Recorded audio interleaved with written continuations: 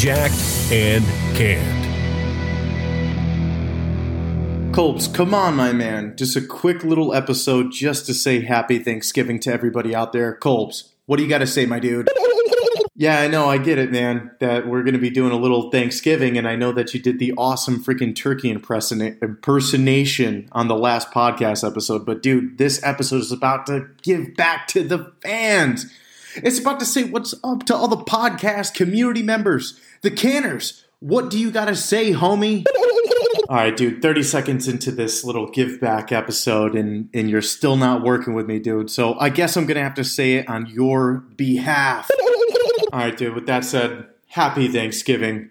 Happy Thanksgiving. I'm sorry, Colbs is just not cooperating right now with us over here. But please consider rating, review, and subscribing. Treat it as like kind of a Christmas gift to us. We'll catch you on this week's episodes of Jacked and Canned. Colbs, you know how to close down the episode.